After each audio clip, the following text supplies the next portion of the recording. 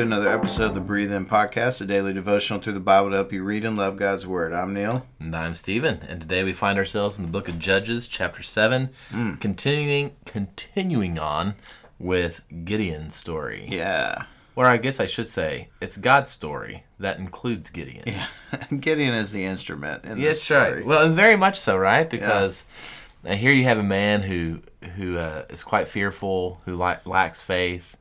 Time and time again, we see him doubting God and the messengers of God and the signs of God, saying, I need more, I need more, I need more. I need to be sure. I need to be sure. Yeah. This is risky. Yeah.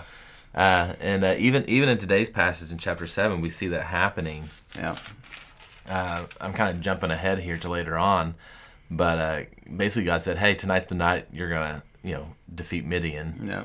Yeah. But if you're still afraid, sneak down to the camp and listen to what they say, and that will give you confidence. Yeah. And so he sneaks down there with his servant, and what they hear is a dream about Midian's defeat at the hand of Gideon. And so that gave him the confidence to go back to his camp and say, hey, here's what we're doing. The Lord is going to give it to us today. But of course, why don't you describe the size of that camp, Neal? Of the Midianites? No, well, the Midianites were like locusts, we're told. But I'm thinking more of the camp of Israel. Oh, yeah. So God has been whittling them down over the past two chapters. We get the go drink by the water. You got too many people. And then, so 22,000 of the troops went back and 10,000 remained. And then God says again. And that first one was just like, this is too big. Too big. 22 is too much. And then they're at 10, and it's like, God's like, there's too many still. Yeah, and I believe that at the first time he said, in fact, he says this in verse 2, you have too many troops for me to hand the Midianites over to them, or else Israel might elevate themselves and say, my own strength saved me. Right. And that's the one thing in the story that's like the central idea here. It is the Lord who will accomplish this work using little to no Israelites and the most unsuspecting servant in Gideon, right?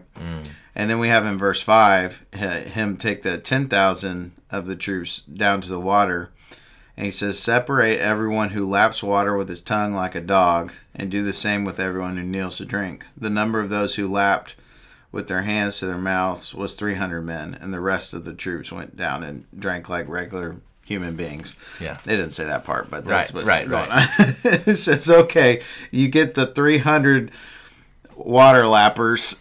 Yeah. You're going to go. Well, so just compare that to like the other 300 battle that we know of, right? Uh-huh. The Greeks, the Spartans, King Leonidas. Thermopylae. You have this there's a story that's like these other Greeks come to him with their armies, and Leonidas is sending them away. And do you remember that? And he's like, how many soldiers did you bring? And they say, well, well, like what's your job? What's your occupation? Profession? Well, I'm a potter and I'm a blacksmith. Yeah. And he's like, what's your occupation? They're like, we're soldiers. Yeah. He's like, I'm the only one who brought soldiers here today. And but that story is very much about their strength. Yes. Right? The bravery, the strength, the sacrifice. Right. What's interesting, this is another story about 300. Yeah. And it's like, all right, who's left? Well, some brave misfits, right? Yeah. But some guys who don't know better. but who are trusting in God. Yeah. Like whenever they're passed out their weapons for battle, they're not giving them swords. Yeah. They're like, all right, here's your torch, and here's your pot. Yeah. And here's your horn. Yeah. Go get them. You're good. We can't trust you with the sword. For the military listener here, we have this joke in the military. There's always one, right? There's always one. The one guy you can't trust, the one guy who just doesn't get it, who's not a tactical brain, right? And I think that these are the ones. That's what you think, yeah. This is what I think of. Yeah, here's 300 guys. Let me give you a pot, a torch, and a horn. And what really struck me in this text was In verse 17, when Gideon says, "Watch me," he said to them, "and do what I do." And, you just think about like running into a camp like this with a pot, a torch, and a horn, of all things. Yeah. And the leader says, "Follow me." Yeah.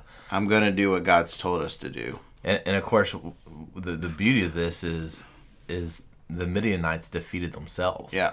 So once they blew their horns and lit their torches and broke their pots, Midian, in confusion, attacked Midian. Yeah. And they were able to win without needing swords. Yeah. They were. It's almost like in the book of Judges. There's different parts where it talks about how God is driving peoples out with hornets. Yeah.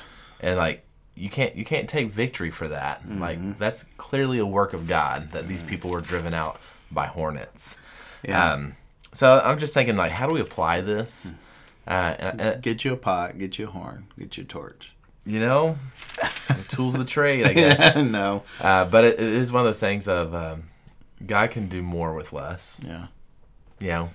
He was able to create the world with a word. Yeah. Scripture is God breathed. Yeah. He didn't have to labor hard for these things. I think for us, it's one of the things that I think we often believe that we need to be equipped more. Like I just think of like all these obstacles, right? I don't have enough training. I don't know enough. I can't share my faith because what if they ask me a question? What if they, it's like, man, you're supposed to go with what you do have and obey with what the Lord has given you. And, it's like Jesus when he says, man, your faith is like a mustard seed. It's like you have exactly what you need to move a mountain in faith. Like in this case, we often come up with obstacles to our obedience because we don't think God's given us enough yet, or we're adequately trained enough yet. It's like, that's not what it's about. It's about trust and obedience. So for the application, we have to answer the question, where do we feel ill-equipped to do the right thing? Yeah. Where do we feel ill-equipped to be obedient to God? Right. And then walking in faith, saying, I am going to use what I've got and what God has given me, but I'm going to trust God for the rest. That's right. Yeah. It's never your persuasiveness that brings someone to believe in Jesus. The foolishness. Yeah. Yeah. All right. Well, very good. Well, that's a breathe in. Why don't I breathe out? Go for it. Heavenly Father, we thank you for the story of Gideon and of how you use our weakness and you use our lack, Lord, to do your work. So help us, oh Lord, as we are lacking in knowledge or training or skills, help us to see how you will use us even in those circumstances. Help us to walk in trust with you. And we pray this in Jesus' name. Amen. Amen. Well, guys, thanks for listening to the Breathe In podcast. We hope you're edified and encouraged today. We'll catch you next time with Judges 13 and the story of Samson.